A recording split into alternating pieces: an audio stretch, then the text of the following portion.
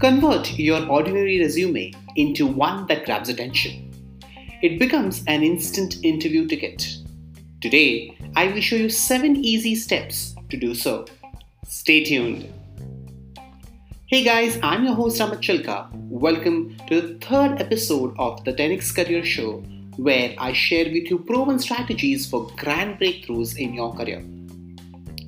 So, you have a resume which, when you send to the recruiter, goes unnoticed. You expect an interview call, you keep waiting. Eventually, you give up and apply elsewhere to as many other positions as possible, but in vain. Frustrating, ain't it?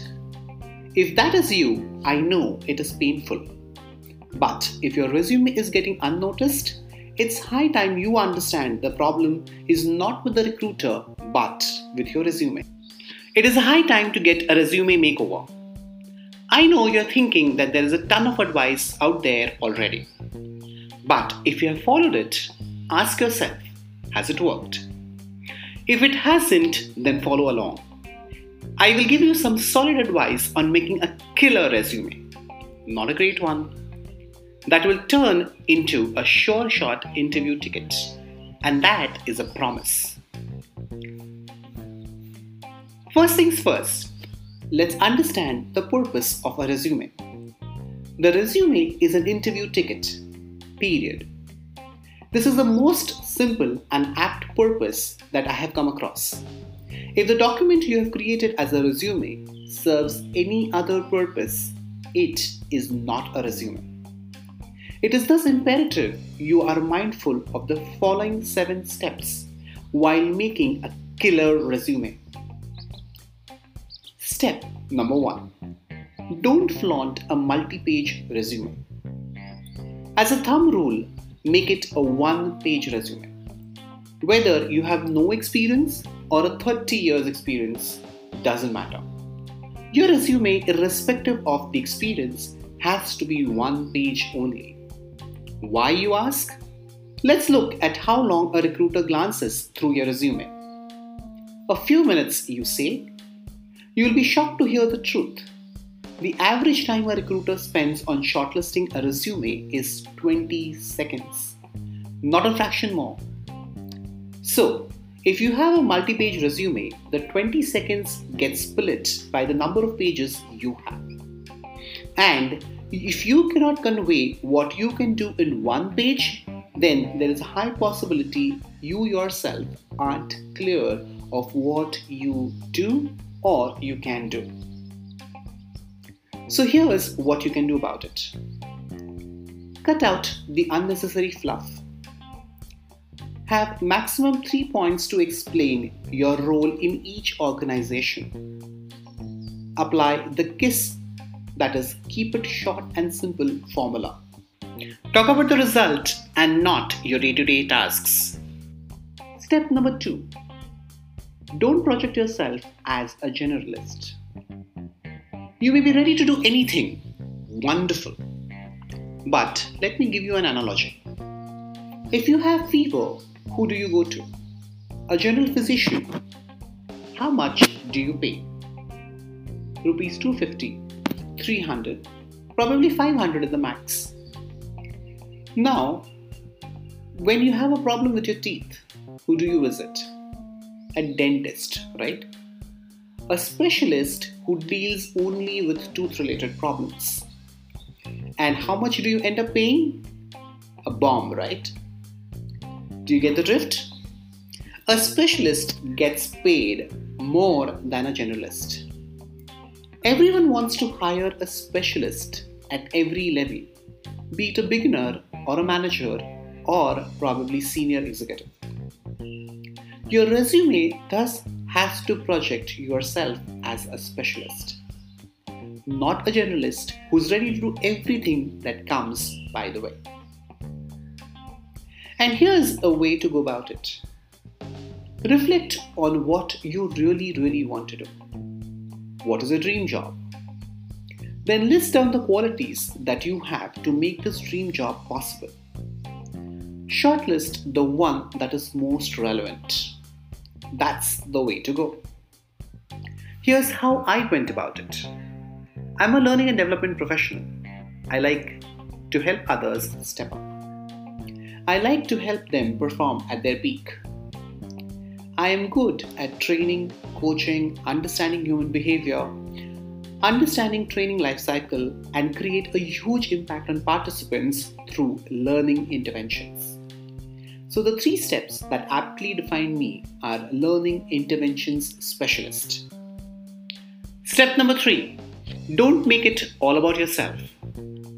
A resume is not a place where you can brag about yourself. So no one is really bothered about what you are good at, what your strengths are, and so on. People want to know what good you can do for the organization instead. So here, follow these 3 simple steps to go about it. Number 1. List down all that you are good at. Number 2.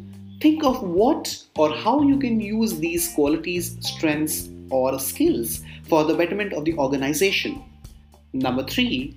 Keep only those which are relevant and orient them to showcase how you can add value. For example, I am good at designing learning interventions. But what good can I do with that? If I were to train a bunch of leaders on negotiation skills, they can negotiate better with their clients and generate business with better margins. This eventually would lead to improved business. Great, isn't it? But don't just stop at that. Take a step forward. Quantify. I help organizations improve business margins by 10% by showing business leaders how they can ace in their negotiations. How's that? Step number 4. Don't dwell in the past. You must talk about the achievements you have had in the past, but don't really stay there. Write these achievements in such a way that they can portray your readiness to take up the next role. For doing so, you will need to be aware of what the new role demands. You can easily get it from the job description for the new role. From that lengthy document, find out what are the key elements that are a must. Then simply align your achievements with those key elements. For example, proven capabilities to head the L&OD, that is Learning and Organization Development function. Headed the L&D initiatives for a mid-sized organization with 28% improved learning engagement.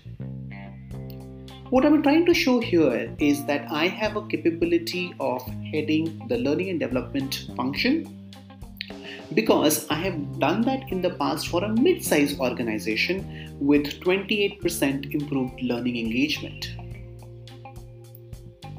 Step number 5. Solve problems. Why do people hire others? Let's understand this with a simple example. You want to put up a painting on the wall you recently received as a gift. You need to drill a couple of holes so that you can fix the screws and hang the painting on the wall. What do? You call for someone who has a drilling machine. Get the hole drilled, fix the screws, hang the painting, and now that your work is done, you pay the person the money. Essentially, you had a problem which the person solved. And that is the reason why you did not mind paying the money, isn't it? Would you have paid the money if the person did not drill the hole for you and demanded the money? But we do. We negotiate a salary before we have solved the organization problems. So, to be in a better negotiating position, it thus becomes foundational to showcase your problem-solving skills in your resume. Here's how you can go about it.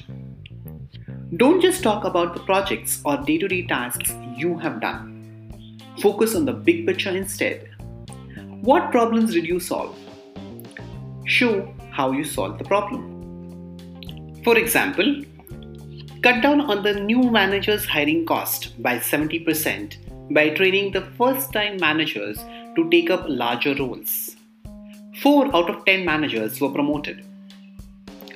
In this example, high recruiting cost was a problem, which I solved by training the first-time managers. The company spent a fraction of the hiring cost for training internal employees and was able to save 70% of the cost. The employees had a higher morale because internal promotions were encouraged.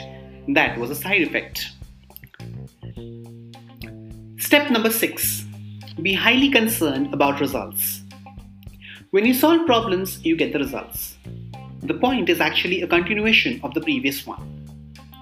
You have to be highly concerned about the results, and my above example perfectly shows how this can be done.